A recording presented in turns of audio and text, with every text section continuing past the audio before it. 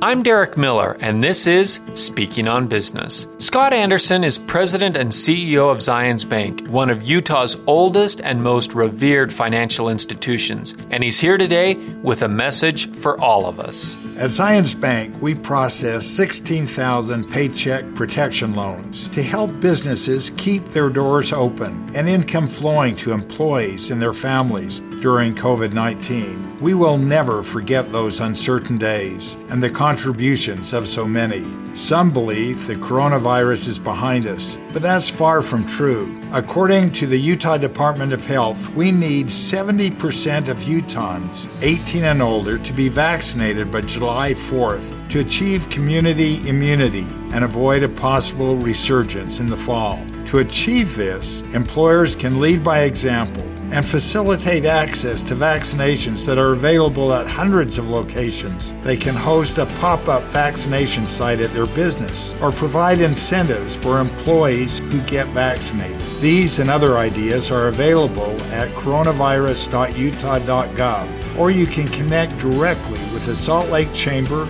or regional chambers throughout the state. Complete success over the coronavirus is within reach. And what an Independence Day it will be when we hit 70%. But to do it, we need to pull together. As Utah always does, we must bring it home.